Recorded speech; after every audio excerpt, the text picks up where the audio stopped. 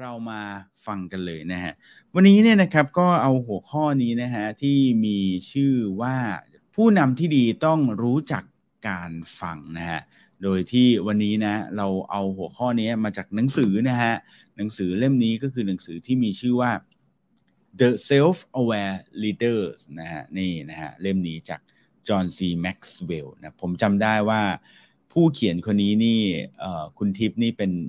FC เขานะฮะคุณทิพย์นี่น่าจะชอบจอห์นซี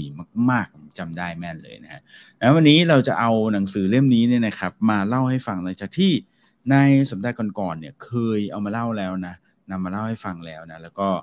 มีหลายคนบอกว่าชอบและติดใจนะฮะนี่ผมก็เลยเลือกเอานะฮะว่าจะเล่าบทไหนดีก็มาสะดุดบทที่5นี่แหละนะฮะบทที่5เนี่ยพูดถึงเรื่องของการฟังนะฮะการฟังที่ฟังมากกว่าพูดนั่นเองนะฮะซึ่งเป็นสิ่งที่ผมคิดว่าเป็นสิ่งที่น่าสนใจจริงๆเราเหมือนคุยกันเรื่องการฟังมาหลายครั้งแล้วนะฮะเราคุยเรื่องการฟังมาหลายครั้งแล้วนะฮะแต่ว่า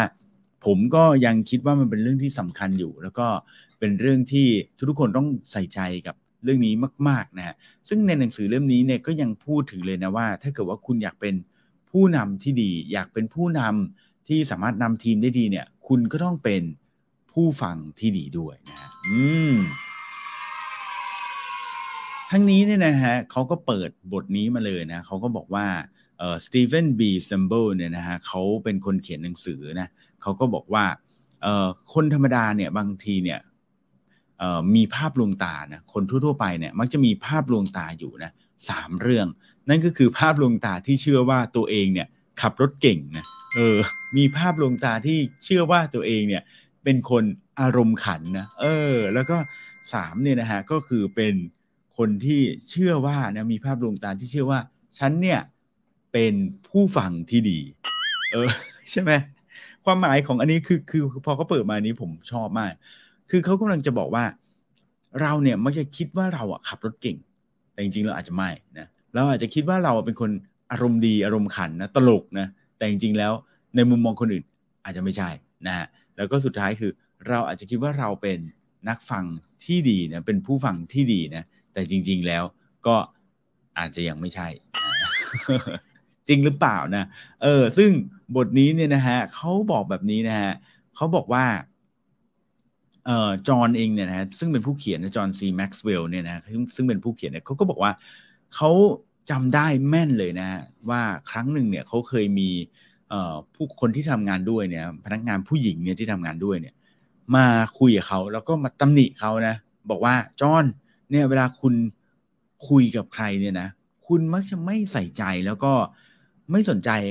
คนเหล่านั้นนะแล้วก็มักจะแบบสายตาเลิกลักนะมองไปทางนู้นทางนี้ทางนั้นอยู่เรื่อยๆนะไม่มองคู่สนทนาด้วยจนคนที่คุยด้วยเนี่ยนะเขาก็แอบคิดว่าเอาเข้าจริงๆแล้วเนี่ยคุณกำลังสนใจฟังเราอยู่หรือเปล่านะพูดง่ายๆก็คือเขามาตำหนิว่าจอห์นเวลาเราคุยด้วยเนี่ยเหมือนคุณไม่ฟังเราเลยนะพูดเป็นภาษาสั้นๆนี้จอห์นก็รู้สึกตกใจมากนะเพราะว่าแกงงนะว่าจริงเหรอเอาเข้าจริงฉันเชื่อว่าฉันเป็นคนที่แบบเป็นผู้ฟังที่ดีมาโดยตลอดนะฉันเชื่อว่าฉันเป็นผู้ฟังที่ดีนะแต่ทำไมคนคนนี้ถึงมาบอกว่าฉันไม่ได้สนใจฟังเขานะดังนั้นสิ่งแรกที่จอห์นทำนะเขาบอกว่าสิ่งแรกที่ผมทำก็คือการขอโทษก่อนเลยนะเพราะว่าเขาเชื่อเลยนะว่าเวลาที่คนเนี่ยมาคอมเมนต์หรือมาตำหนิเรานะหรือออกความคิดเห็นอะไรเกี่ยวกับเราเนี่ยแน่นอนเลยสิ่งหนึ่งที่เขาต้องมีนะก็คือเขาต้องมีความกล้าก่อนโดยเฉพาะการที่เขามาพูดกับคนที่เป็นหัวหน้าเนี่ยเขาต้องมีความกล้าก่อนเพราะไม่งั้นนะฮะเขาก็จะไม่กล้าพูดไม่กล้าบอกนะคนที่เป็นหัวหน้าก็จะไม่มีทางรู้ได้เลยว่าตัวเองเนี่ยทำอะไรถูกทำอะไรผิดถูกไหมฮะดังนั้นน่ะสิ่งแรกที่จอห์นทำเนี่ยก็คือขอโทษก่อนเลยนะขอโทษก่อนเลยว่าหรอจริงเหรอเขาเป็นผู้ฟังที่ไม่ดีจริงหรือเปล่านะแล้วก็ข้อที่2นะก็คือเขาพยายามเปลี่ยนแล้วก็ปรับปรุงตัวเองนะทุกๆครั้งเลยนะฮะเขาก็จะพยายามพัฒนาตัวเองนะดังนั้นนะฮะข้อนี้ก็จะเป็นการบอกนะบอกว่าบางทีการที่เราเชื่อว่าเราเป็นผู้ฟังที่ดีเนี่ยเราต้องกลับมาทบทวนนะว่ามันอาจจะเป็นความเชื่อของเราคนเดียวเราเชื่อว่าดีแต่จริงๆคนอื่นก็อาจจะไม่ได้คิดแบบนั้นก็ได้นะฮะ ดังนั้นวิธีการพัฒนาตัวเองของเขาเนี่ยนะฮะเขาทำอย่างไรนะอันนี้เดี๋ยวผมจะมีเสริมด้วยนะแต่ว่าในหนังสือเล่มนี้จอห์นซีแม็กซ์เวลล์เขาบอกว่าเวลาที่เขานั่งอยู่ที่โต๊ะนะแล้วมีคนมาพูดให้เขาฟังเนี่ยนะฮะสิ่งที่เขาทำก็คือเขาจะเขียนตัว L นะตัวอักษรตัว L ขึ้นมา1ตัวนะที่มุมกระดาษนะเขาบอกเขาจะทำจนเป็นนิสัยเลยโดยตัว L เนี่ยนะฮะมันย่อมาจากคำว่า listen นะเพื่อให้เขาเนี่ยตอกย้ำตัวเองเตือนตัวเองอยู่ตลอดเวลาว่าให้ฟังนะแบบนี้นะฮะแล้วก็สักพักหนึ่งบางทีเขาก็จะเขียน LL นะก็คือตัว L 2ตัวนะก็คือ listen แล้วก็ L ตัวที่2ก็คือ look นั่นเองนะครับก็คือเตือนเพื่อให้มองนะฮะขณะที่ตั้งใจฟังด้วยนะก็คือตั้งใจฟังด้วยแล้วก็มองคู่สนทนาด้วยนะฮะ LL นะฮะซึ่งอันนี้เป็นสิ่งที่ผมเคยได้ยินมานะที่บอกว่าผมมาไปฟังใครก็ไม่รู้ผมจำไม่ได้เขาก็บอกว่าเดี๋ยวนี้เวลาประชุมนะแล้วนั่งที่โต๊ะเนี่ยเขาจะมีกระดาษแผ่นหนึ่งซึ่งเขาจะเขียนไว้นะอยู่ตลอดเวลาเลยว่า listen and shut up นะนะผมจำไม่ได้แล้วผมไปคุยกับใครมาแต่เขาบอกว่าเขาจะเขียนแบบนี้เลยนะฮะที่โต๊ะไว้นะฮะดังนั้นก็เพื่อเป็นการเตือนตัวเองนะว่าเวลามีน้องๆนะมาออกความคิดเห็นหรือว่าอยู่ในห้องประชุมนะฮะแล้วน้องๆเนี่ยให้ไอเดียนะออกความคิดเห็นต่างๆนะเขาจะต้องตอกย้ำตัวเองเลยว่าเฮ้ยฟังเว้ยฟังนะแล้วก็หุบปากนะฮะ shut up นะ listen and shut up แต่ว่าถ้าเป็นจอห์นซีเนี่ยเขาจะเขียน LL นะก็มาจาก listen แล้วก็ look ด้วยนะก็คือมองในตานะซึ่งผมว่าเทคนิคพวกนี้ดีมากเลยนะถ้าเพื่อนๆจะเอาไปใช้นะฮะผมว่าก็น่าสนใจเลยนะฮะลองเอาไปใช้ดูนะคือจริงๆในกรณีนี้เนี่ยเราอาจจะไม่จำเป็นต้องเป็นผู้นำก็ได้นะเวลาเพื่อนพูดเนี่ยเพื่อนคุยกันเนี่ยเราฟัง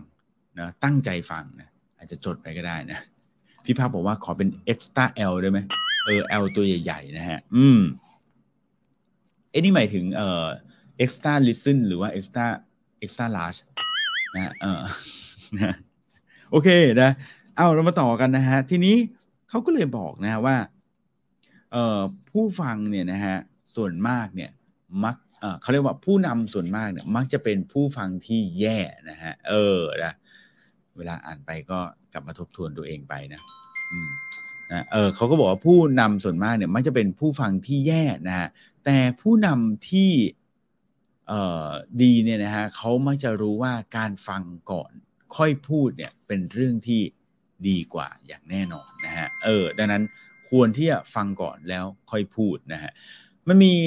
เรื่องตลกอยู่เรื่องหนึ่งนะของ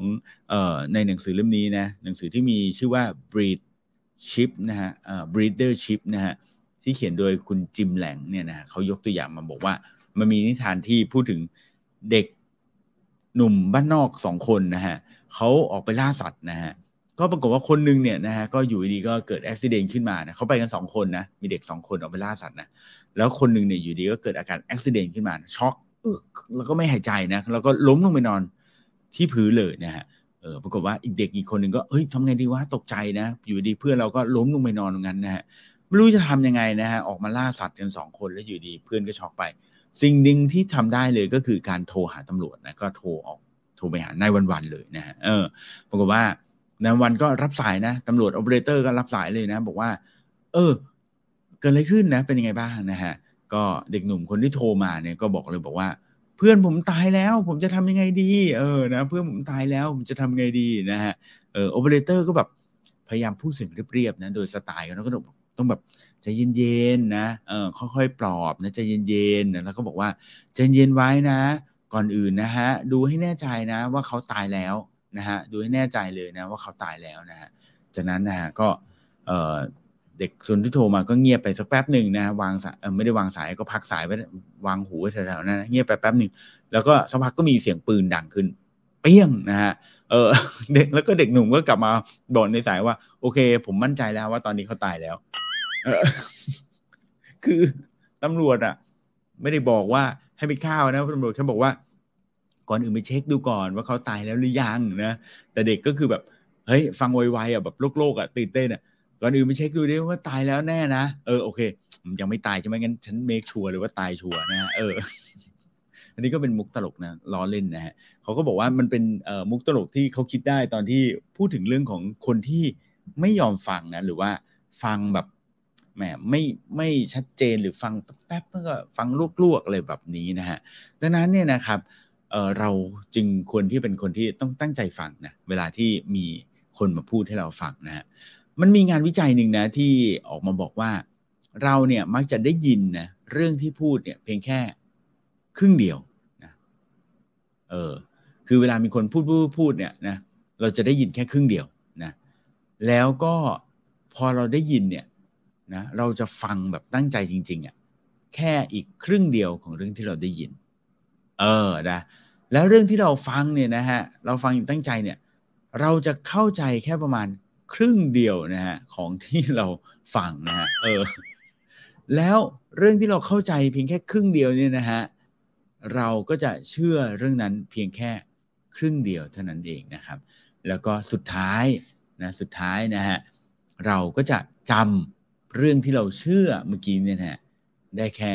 ครึ่งเดียวเท่านั้นเอง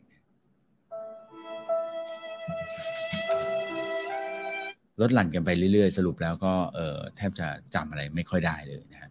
ซึ่งหนังสือเล่มนี้เขาก็มีการเปรียบเทียบให้ฟังนะนี่เห็นไหมผู้ฟังของเรานะนั่งคำนวณกันนะว่าสุดท้ายมันเหลือแค่กี่เปอร์เซ็นต์นะเขามีการเปรียบเทียบให้ฟังว่าสมมติเพื่อนๆเนี่ยใช้เวลาครึ่งวันหรือว่า4 ชั่วโมงในการฟังนะเราก็จะตั้งใจฟังเนี่ยได้ยินเนี่ยเรื่องที่พูดกันเนี่ยประมาณแค่2 ชั่วโมงแค่นั้นเองนะฮะโทษทีนะเอาใหม่นะเขาบอกว่าครึ่งวันเนี่ยเวลาประมาณ4 ชั่วโมงของการทำงานนะเราจะมีการฟังเกิดขึ้นนะเราจะได้ยินสิ่งที่คนพูดกันนะแค่2 ชั่วโมงเท่านั้นเองก็คือครึ่งหนึ่งนะแล้วก็ฟังแบบตั้งใจจริงๆก็เหลือแค่1 ชั่วโมงเท่านั้นนะฮะแล้วคุณจะเข้าใจในสิ่งที่คุณได้ฟังเนี่ยแค่ครึ่งชั่วโมงเท่านั้นนะฮะแล้วก็เชื่อเพียงแค่15 นาทีสุดท้ายคุณจะจำเรื่องที่พูดกันเนี่ยได้น้อยกว่า8 นาทีซะอีกนะฮะสรุปแล้วแทบจะไม่เหลืออะไรเลยนะฮะคุณตีเล็กบอกนะเอาล่ะทีนี้เรามาดูกันนะว่าแล้วทำไมการเป็นผู้ฟังที่ดีเนี่ยนะฮะมันถึงมีประสิทธิภาพมากกว่าการเป็นผู้พูดนะนะอันนี้น่าสนใจนะคือก่อนอื่นเนี่ยนะฮะก็ต้องบอกว่าเนี่ยหนังสือเล่มนี้นะในบทนี้เขาก็บอกนะบอกว่าการฝึกเป็นผู้ฟังที่ดีเนี่ยยังไงมันก็ต้องดีกว่าแน่นอนนะแต่ว่ามันดียังไงแล้วมันส่งผลต่อภาวะผู้นำอย่างไรหรือการทำงานอย่างไรนะครับข้อที่1นะเขามีทั้งหมด5 ข้อนะ5 ข้อที่1นะฮะเขาบอกแบบนี้นะว่าการเป็นผู้ฟังที่ดีเนี่ยจะทำให้เราเข้าใจคนก่อนนะฮะเมื่อเราเข้าใจคนแล้วเนี่ยนะฮะเราก็จะเป็นผู้นำได้นั่นเองนะฮะคุณจอห์นซีเนี่ยเขาก็บอกว่าภาวะผู้นำเนี่ยนะฮะมันเกิดจากความเข้าใจนะครับแล้วก็ผู้นำเนี่ยนะฮะถ้าเข้าใจทีมงานนะเราก็จะคุยกับเขาได้รู้เรื่องนะเราก็จะเข้าใจในสิ่งที่เขาต้องการนะแล้วก็รู้ว่าความต้องการของเขาคืออะไรความหวังเขาคืออะไรนะแล้วเมื่อนั้นคุณก็จะสามารถที่จะสร้างแรงบันดาลใจให้กับคนในทีมงานได้ด้วยเช่นกันนะฮะซึ่งเขาบอกว่าผู้นำเนี่ยต้องเข้าถึงใจของคนก่อนนะฮะถึงจะสามารถขอความร่วมมือจากคนเหล่านั้นได้นะฮะซึ่งอันนี้เป็นคีย์สำคัญเลยนะคุณต้องฟังก่อนนะคุณต้องรู้ว่าพวกเขาเนี่ยต้องการอะไรนะคำว่าฟังเนี่ยผมว่าอาจจะไม่ได้หมายถึงการที่แบบคุณต้องไปปาร์ตี้สนิทสนมเฮฮาเมาเหล้ากันทุกครั้งเพราะบางทีเมากันเนอะอาจจะไม่ได้ฟังใช่ไหมแต่ว่าหมายถึงว่าเวลาที่เราคุยกับเขาครับเราตั้งใจฟังในสิ่งที่เขาพูดนะหรือสิ่งที่เขา request หรือสิ่งที่เขาบอกเนี่ยมากน้อยขนาดไหนนะครับอันนี้ก็เป็นเรื่องที่1นะดังนั้นเขาก็เลยบอกว่าเมื่อคุณฟังแล้วคุณเข้าใจแล้วเนี่ยการที่คุณจะขอความร่วมมือจากเขาเนี่ยก็จะเป็นเรื่องที่ง่ายขึ้นเพราะว่าเหมือนคุณเข้าใจคุณก็จะพูดได้ตรงจุดนั่นเองนะครับผมนะนี่คือข้อที่1นะฮะคนที่ฟังคนอื่นเนี่ยก็จะสามารถที่จะเป็นผู้นำได้นะแล้วก็เข้าใจคนอื่นได้รู้ว่าจะต้องพูดอะไรนั่นเองนะฮะข้อที่2นะเขาก็บอกว่า การฟังเนี่ยนะฮะเป็นวิธีการเรียนรู้ที่ดีที่สุดนะฮะนะฮะซึ่ง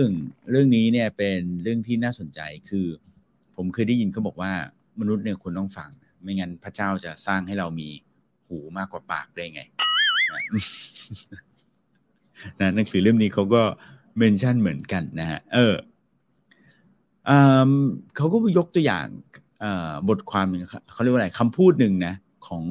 แหมคุณแลลี่คิงนะแลลี่คิงนี้เป็นหนึ่งในพิธีกร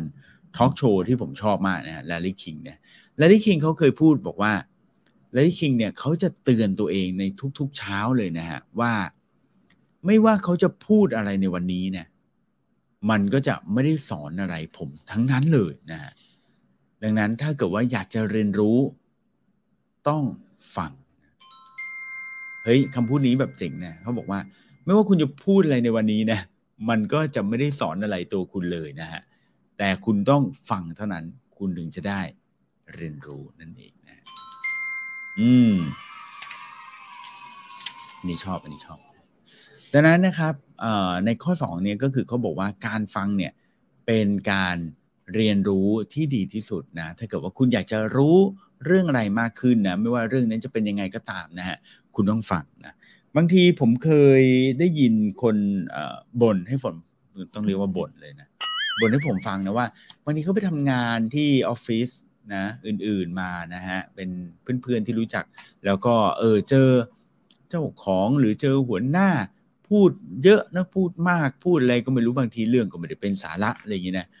เขาก็ไม่รู้ว่าแบบเขารำคาญไม่รู้มันจะเรียนรู้จากสิ่งที่เป็นไร้สาระแบบนั้นได้ยังไงนะผมก็บอกว่าจริงๆอ่ะเมื่อเราฟังนะเราได้เรียนรู้ตลอดเวลาแหละนะอาจจะเป็นสำคัญแต่สำคัญไว้ก่อนนั้นก็คือการที่เราจะต้องแยกแยะให้ได้นะแยกแยะให้ได้ว่าสิ่งที่เราฟังเนี่ยอันไหนมีประโยชน์อันไหนไม่มีประโยชน์นะอันไหนเป็น voice อันไหนเป็น noise นะถ้าดูแล้วอันไหนที่มันไม่เป็นประโยชน์เนี่ยเราก็ไม่ต้องฟังมันนะคือเรียกว่าเราแยกแยะหรือบางทีการที่เราฟังแล้วรู้ว่ามันไม่เป็นประโยชน์มันก็เป็นประโยชน์สำหรับเรานะเพราะเราได้รู้ว่าเรื่องนี้มันไม่ควรที่จะมาพูดเรื่องนี้มันไม่ควรจะเล่าอะไรแบบนี้เป็นต้นนะมันก็เป็นหนึ่งในบทเรียนได้ด้วยเหมือนกันนะไม่ว่าจะเป็นเรื่องแบบไหนก็ตามนะทุกคนสามารถที่จะตั้งใจฟังได้นะแล้วก็คิดวิเคราะห์ออกมาเองแล้วก็สามารถที่จะมาเล่าหรือว่าเป็นบทเรียนให้กับตัวเราเองได้ด้วยเช่นกันนะครับคุณปณิดาถามว่าหนังสือเล่มนี้ซื้อได้ที่ไหนนะฮะก็น่าจะร้านหนังสือทั่วไปเลยนะฮะลืมแนะนำหนังสือเล่มนี้ชื่อว่า The Self-Aware Leader นะฮะซึ่งเขียนโดยคุณจอห์นซีแม็กซ์เวลล์นะฮะแปลเป็นไทยเขาเรียกว่ารู้จักตัวเองเน้นจุดแข็งปลุกพลังทีมนะนะซึ่งก็ไม่แน่ใจว่าพอดีผมไม่ได้ซื้อเองเนี่ยพี่โจเป็นคนซื้อให้นะ275 บาทนะฮะคุณโจซื้อให้นี้น่าจะพยายามอยากจะบอกอะไรผมสักอย่างหรือเปล่าเรามาต่อกันดีกว่าข้อที่3นะเขาบอกข้อดีนะของการที่ฟังนะของการฟังนะมันดีอย่างไรนะข้อที่3บอกว่าการฟังทำให้มันจะไม่เกิดปัญหาเพิ่มนะการฟังจะช่วยป้องกันไม่ให้เกิดปัญหาเพิ่มนะฮะซึ่งหนังสือเล่มนี้นะฮะเขาก็ยกสุภาษิตอินเดียนแดงนะออกมานะบอกว่าถ้าคุณฟังเสียงกระซิบแล้วคุณเนี่ยอาจจะไม่ต้องฟังเสียงกรีดร้องนะเฮ้ยน่าสนใจนะแต่ถ้าเกิดว่ายุคเราเนี่ยคืออันนี้เขาเอามาจากเผ่าอินเดียนแดงนะแต่ถ้าเป็นยุคเราอาจจะไม่กรีดร้องใช่ไหมเราจะแบบว่าถ้าคุณฟังเสียงกระซิบเนี่ยคุณอาจจะไม่ต้องฟังเสียงบ่นก็ได้นะฮะดังนั้นนะฮะก็หลักๆเลยเขาก็บอกว่าผู้นำที่ดีเนี่ยต้องใส่ใจเนาะแม้แต่ปัญหาเล็กๆนะครับเราจะต้องตั้งใจฟังสัญชาตญาณต้องมีสัญชาตญาณนะแล้วก็ตั้งใจฟังแม้กระทั่งเสียงกระซิบเสียงเบาๆนะใส่ใจเป็นพิเศษนะฮะกับเรื่องที่แม้ว่าจะไม่มีคนพูดก็ตามนะเฮ้ยเขาบอกบางเรื่องที่ไม่มีคนพูดนะเป็นเสียงเบาๆเล็กๆเราก็ต้องแอบฟังให้ได้ยินนะฮะทั้งนี้นะครับเราก็ต้องเป็นคนที่นะใส่ใจกับการฟังนะแล้วก็เริ่มต้นด้วยการเข้าใจคนอย่างจริงจังด้วยนะครับนั่นคือหมายความถึงการที่เราต้องเป็นคนที่มั่นใจแล้วก็บอกคนอื่นให้พูดกับเราตรง นะฮะบอกให้พูดตรงๆเลยว่าเกิดอะไรขึ้นนะคิดยังไงบ้างนะฮะแล้วก็ไม่แก้ตัวด้วยนะไม่ใช่ว่าเขาบอกว่าโอ้พี่เก่งเป็นคนไม่ค่อยฟังคนไม่จริงพี่ว่าพี่ฟังเยอะนะเนี่ยอะไรเงี้ยโอ้มันแก้ตัวมันก็ไม่ได้ยินอยู่ดีนะฮะดังนั้นนะคุณก็ต้องยอมให้คนอื่นบอกคุณให้คุณเนี่ยได้ยินจริงๆนะครับแม้ว่าบางเรื่องนั้นอาจจะเป็นเรื่องที่คุณไม่อยากจะได้ยินด้วยซ้ำซึ่งเขาก็บอกว่าผู้นำเนี่ยนะฮะที่มีตำแหน่งสูงขึ้นนะก็จะยิ่งมีอำนาจในการสั่งการมากขึ้นก็จะยิ่งบีบบังคับให้คนอื่นเนี่ยฟังตัวเองมากกว่าฟังคนอื่นนั่นเองนะครับดังนั้นความจำเป็นในการฟังกลับเนี่ยก็ต้องมีมากกว่าเดิมนะครับทีนี้มาข้อที่4นะข้อดีของการฟังก็คือการฟังเนี่ยจะช่วยสร้างความไว้วางใจอันนี้เป็นเทคนิคที่ดีจริงๆนะฮะหลายคนบอกว่าบางทีเราจะสร้าง trust ได้ยังไงในองค์กรนะให้ทีมงานของเราเนี่ยรู้สึกเชื่อมั่นในตัวเราเองนะฮะทำได้อย่างไรนะฮะเขาก็บอกเลยนะบอกว่าสิ่งที่คุณทำได้นะก็คือการฟังนั่นเองนะครับคือความผิดเขาบอกความผิดพลาดที่ยิ่งใหญ่ที่สุดนะของมวลมนุษยชาติเนี่ยนะก็คือเราเชื่อว่าการที่เราจะโน้มน้าวใจใครได้เนี่ยมันคือการพูดนะแต่จริงๆแล้วเนี่ยไม่ใช่นะมันเริ่มต้นที่การฟังแน่นอนว่าการพูดเนี่ยมันคือหลักการในการโน้มน้าวนะแต่ว่าถ้าคุณไม่เคยฟังใครเลยเนาะมันก็อาจจะทำให้คุณโน้มน้าวไม่สำเร็จเพราะว่าการที่คุณฟังเนี่ยนะฮะคนอื่นเนี่ยมันจะทำให้คนอื่นเนี่ยรู้สึกนับถือคุณนะว่าคุณเป็นผู้ฟังที่ดีพอคุณเข้าใจคนอื่นก็จะรู้สึกนับถือคุณนะว่าแหมคุณนี่เข้าใจผมจริงๆเลยนะคุณนี่เป็นคนที่แบบว่าให้เกียรตินะเป็นคนที่น่ารักนะเป็นคนที่เข้าใจมากๆเลยนะซึ่งสิ่งนี้ครับคือจุดเริ่มต้นของการสร้าง trust หรือความไว้เนื้อเชื่อใจนั่นเองนะแล้ว trust เนี่ยมันไม่ได้สร้างได้ด้วยแบบการทำเพียงแค่1วัน1ครั้ง1ชั่วโมงบอกคุณเชื่อผมเถอะอย่างเงี้ยมันไม่มีนะฮะ trust เนี่ยเป็นการสร้างนะฮะและการฟังเนี่ยเป็นหนึ่งในการสร้าง trust นั่นเองนะฮะ Brian Tracy นะคนนี้ผมก็ชอบนะแกก็เคยพูดว่าการฟังเนี่ยนะฮะจะสร้างความไว้วางใจซึ่งเป็นรากฐานของความสัมพันธ์ที่ยั่งยืนนานทั้งหมดเลยนะครับดังนั้นใครรู้ตัวนะว่าเป็นคนไม่ฟังนะพูดเยอะนะฮะวันนี้ต้องปรับปรุงตัวแล้วนะพูดถึงเราใช่ไหมนะฮะดังนั้นนะครับในขณะเดียวกันถ้าผู้นำนะทำตรงกันข้ามก็คือไม่ฟังนะฮะก็แน่นอนผลลัพธ์ก็จะเป็นตรงกันข้ามเหมือนกันก็คือหมายความว่ามันก็จะทำลายความสัมพันธ์นะระหว่างผู้นำกับผู้ตามอย่างแน่นอนนะฮะเมื่อลูกทีมไม่เชื่อนะว่าผู้นำเนี่ยฟังเขานะฮะเขาก็จะเริ่มหาคนอื่นที่ฟังเขามากกว่านั่นเองเศร้าเลยนะอันนี้คือโอเคข้อที่5นะฮะสุดท้ายแล้วนะฮะก็คือเขาบอกว่าการฟังเนี่ยนะครับจะช่วยทำให้องค์กรเนี่ยดีขึ้นนะการฟังช่วยทำให้องค์กรดีขึ้นนะก็มีบริษัทชิลลี่นะฮะที่อยู่ในรัฐดัลลัสนะฮะเขาก็มีความภูมิใจนะว่าสิ่งหนึ่งที่เกิดขึ้นในองค์กรเขาก็คือว่าบรรดาผู้นำเนี่ยนะฮะของเขาเนี่ยเป็นคนที่รู้จักฟังนะแล้วก็การรู้จักฟังการได้ฟังคนอื่นเนี่ยการสื่อสารเหล่านี้นะฮะจะทำให้ส่งผลดีต่อองค์กรอาจจะหมายถึงการที่จะสร้างกำไรได้มากขึ้นด้วยนะครับเขาก็บอกว่ารายการอาหารเนี่ยนะครับประมาณ 80% นะของชิลลี่เนี่ยนะครับมาจากการนำเสนอของผู้จัดการนะฮะไม่ได้มาจากตัว CEO หรือไม่ได้มาจากแบบอะไรอย่างนี้นะแต่มาจากผู้จัดการร้านนะที่อยู่ตามแต่ละสาขาเขาแนะนำมานะว่าควรจะมีเมนูนี้นู้นนี้นั้นนะฮะเขาบอก 80% เลยนะมาจากผู้จัดการร้านนะครับซึ่งดังนั้นเนี่ยมันก็พิสูจให้เห็นแล้วนะว่าการที่เราฟังคนอื่นเนี่ยนะฮะอาจจะต่อยอดทำให้องค์กรมีอะไรใหม่ๆเกิดขึ้นได้ด้วยนะครับผมเขาก็พูดถึงอีกคนหนึ่งนะคือคุณนิโคโลนะฮะผู้ซึ่งเขียนหนังสือชื่อ The Prince นะฮะเขาบอกว่าความคิดของมนุษย์เนี่ยมีอยู่3แบบนะความคิดมนุษย์มีอยู่3แบบนะมีอะไรบ้างนะฮะแบบที่1นะฮะก็คือคิดเองได้นะฮะแบบที่2นะก็คือ เข้าใจความคิดของผู้อื่นนะแล้วก็แบบที่3ก็คือคิดเองก็ไม่ได้แล้วก็ไม่เข้าใจความคิดคนอื่นด้วยนะฮะซึ่งถ้าคนแรกเนี่ยคือถือว่ายอดเยี่ยมเลยนะคือคนที่คิดเองได้นี่คือสุดยอดเยี่ยมเลยนะฮะคนที่2เนี่ยคือคนที่เข้าใจความคิดผู้อื่นก็คือดีเลยนะฮะเยี่ยมเลยนะฮะแต่ยังไม่สู้ยอดเยี่ยมเมื่อกี้นะแต่คนที่3ก็คือคนที่คิดเองก็ไม่ได้แล้วก็ไม่เข้าใจความคิดของคนอื่นด้วยนะฮะคุณนิโคโลบอกว่าถือว่าเป็นคนไร้ค่านะฮะนะครับดังนั้นเนี่ยนะฮะการเป็นผู้นำที่ดีเนี่ยไม่ใช่แค่ว่าคุณจะคิดเองได้แต่คุณยังต้องเข้าใจคนอื่นแล้วก็เรียนรู้จากความคิดของคนอื่นด้วยนะครับผม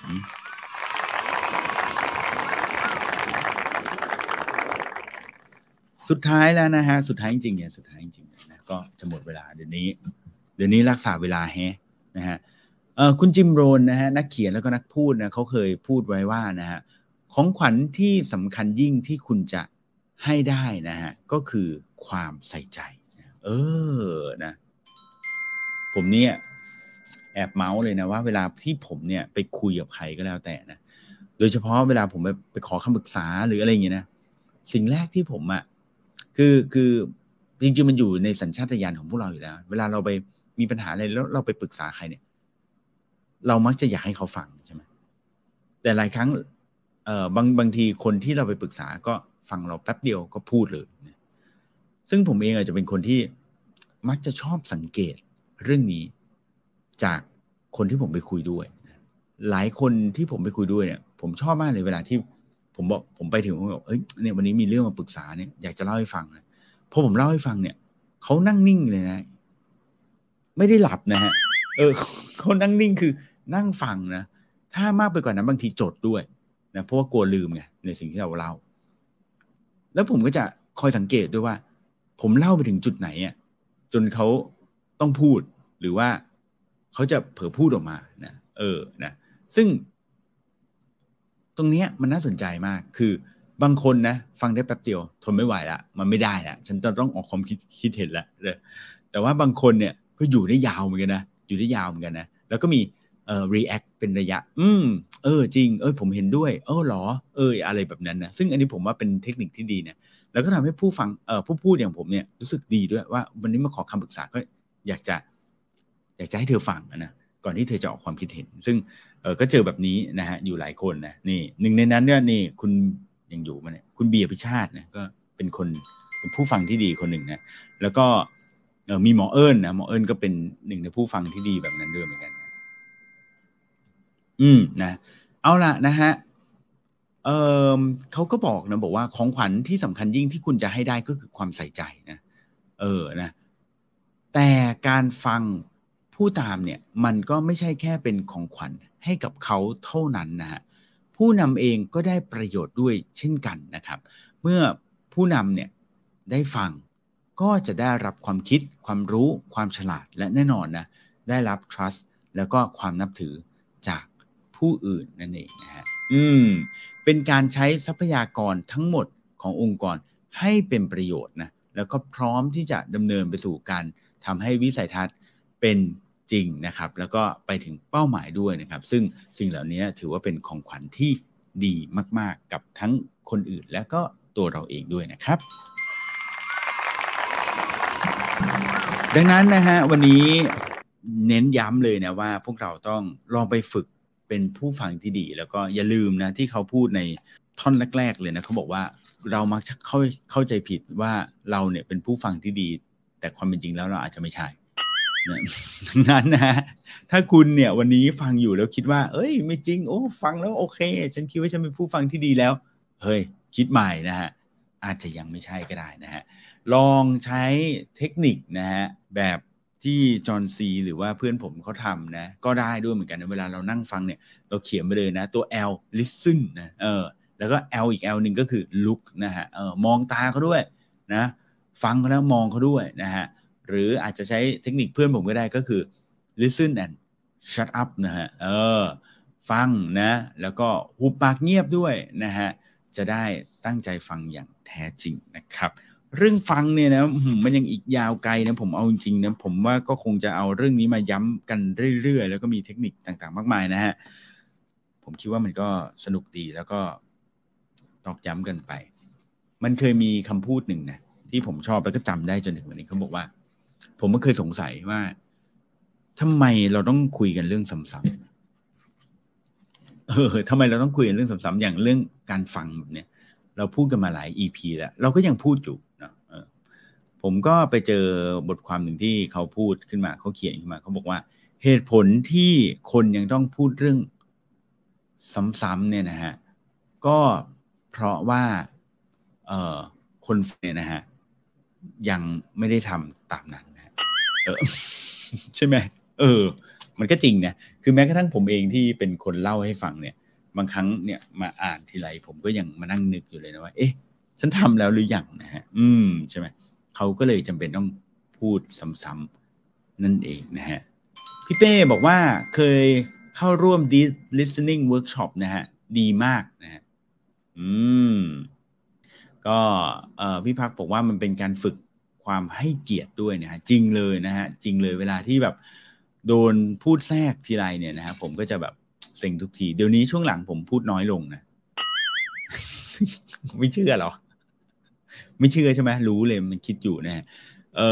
ช่วงหลังเวลาอยู่ในบทสนทนาเนี่ยผมเห็นคนแย่งกันพูดเยอะๆผมจะไม่ค่อยพูดนะผมจะขี้เกียจแย่งแล้วผมก็จะแบบนั่งฟังเขาพูดดีกว่านะฮะคุณแพรวว่าจริงเลยตอนนี้เริ่มรู้สึกว่าเราอาจจะไม่ใช่ผู้ฟังที่ดีนะฮะแต่ถ้าคุณแพรวเนี่ยฟังผมมาจนถึงตอนนี้แสดงว่าคุณแพรวน่าจะเป็นผู้ฟังที่ดีนี่ส่วนผมนี่เป็นผู้พูดนะพูดอย่างเดียวเลยนะฮะไม่มีไม่ได้ฟังใครเลยนะฮะคุณปณิดาบอกว่าขอบคุณคุณใหม่กับคุณธนโชตินะครับคุณใหม่ยกมือนะฮะสงสัยอยากจะแจมนะมาแจมสักนิดหนึ่งนะฮะใน Clubhouse เราไม่ได้คุยกันมานานแล้วสวัสดีคุณใหม่ฮะสวัสดีค่ะพี่เก่งครับผมคุณใหม่ฮะว่ายังไงฮะขึ้นมาเพราะพี่เก่งบอกว่าวันนี้เป็นผู้พูดไม่มีโอกาสได้เป็นผู้ฟังเลยขึ้นมาให้เป็นผู้ฟังเฮ้ยผมก็มานึกนะว่าผมได้เป็นผู้ฟังคุณนิดไปด้วยแล้วเมื่อกี้มาฟังคุณใหม่นะเอาคุณใหม่มีอะไรมาแชร์ฮะเสียงอาจจะมี noise นิดนึงนะคะพอดีเดินทางอยู่จะมาแชร์เรื่องสิ่งหนึ่งเลยเนาะที่อาจจะเป็นอุปสรรคขัดขวางความที่ทำให้การเรารู้สึกว่าทนฟังไม่ได้เนาะบางทีคืออาจจะลองถามใจตัวเองดูก็ได้นะว่าเวลาที่เรารู้สึกว่ามันมีความร้อนรนอยากจะพูดขึ้นมาเพราะเรื่องที่เราฟังอยู่เรารู้สึกว่ามันกระทบตัวตนเราอยู่หรือเปล่าถ้า mindset ของเราเราคิดแบบว่าเฮ้ยเรื่องที่เขาพูดมันกระทบฉันว่ามันทำให้ฉันรู้สึกว่ามันเสียหน้ามันรู้สึกถูกลดทอนคุณค่าหรือศักดิ์ศรีของเราค่ะมันก็ทำให้เรารู้สึกว่าเฮ้ยเรามีความร้อนรนและอยากจะตอบโต้อะไรบางอย่างให้หยุดตัวเองก่อนร้อนตัวเนี่ยว่าร้อนตัวใช่ไหมอย่างนี้ประมาณนั้นใช่แล้วก็วิธีที่ใหม่มักจะใช้แล้วก็ค่อนข้างจะได้ผลแล้วช่วงหลังๆใหม่ก็ฝึกมา3 เดือนละคือเมื่อไหร่ที่เริ่มรู้สึกไอ้ความรู้สึกร้อนๆเนี่ยมันขึ้นมาค่ะให้ตั้งใจกับตัวเองไว้เลยบอกกับตัวเองเลยว่าวัตถุประสงค์ของการฟังของเราครั้งนี้คือเรามาฟังเพื่อเข้าใจเขาฟังเพื่อให้เขาได้ระบายความทุกข์ใจฟังเพื่อให้เขาได้มีความสุขมากขึ้นต่อให้เรื่องนั้นมันจะกระทบเราแต่เราจะวางใจได้มากขึ้นเราจะอยู่นิ่งได้ดีขึ้นอันนี้ดีเลยนะฮะนะเข้าใจคนอื่นแหละผมว่าต้องพยายามเข้าใจคนอื่นเนาะว่าเขามาเล่าให้เราฟังเพราะว่าเขามีเป้าหมายอะไรยังไงเราก็ตั้งใจฟังเนาะเหมือนเนี่ยแหละนะฮะคุณใหม่อุตส่าห์ยกมือขึ้นมานะเพื่อที่จะให้ผมได้กลายเป็นผู้ฟังด้วยนะฮะแต่ว่าคุณใหม่เองน่าจะกำลังบอกทางแท็กซี่อยู่หรือเปล่านะฮะเห็นแท็กซี่เหมือนถามพอดีแท็กซี่เขารับหลายคิวด้วยค่ะเป็นเหมือนแบบเป็นศูนย์กลางในการกระจายหารถให้คนที่โทรมาเรียกรถด้วยเหรอโอเคนะแต่ว่าวันนี้แท็กซี่คือตั้งใจฟังที่เก่งกว่าใหม่อีกนะเหรอ คุณเปิดให้เขาฟังด้วยเหรอใช่นี่ก็คือลำโพงอยู่นะคะพี่แท็กซี่ฟังอยู่นะฮะก็ขอบคุณมากเลยนะครับผมเป็นผู้ฟังที่ดีนะฮะโอเคขอบคุณคุณใหม่นะคุณใหม่มีประมาณนี้ไหมใช่ไหมฮะใช่ค่ะครับผมน่ารักมากๆเลยนะฮะกลัวผมจะเหงานะฮะกลัวผมจะไม่ได้เป็นผู้ฟังนะก็นะขอบคุณเพื่อนๆทุกคนเลยนะฮะที่ติดตาม Morning Call นะผ่านทาง Facebook และก็ YouTube แล้วก็ทาง Clubhouse นะฮะโอเคสำหรับวันนี้ ประมาณนี้นะลาเพื่อนๆใน Facebook และ YouTube ก่อนนะครับสวัสดีนะครับ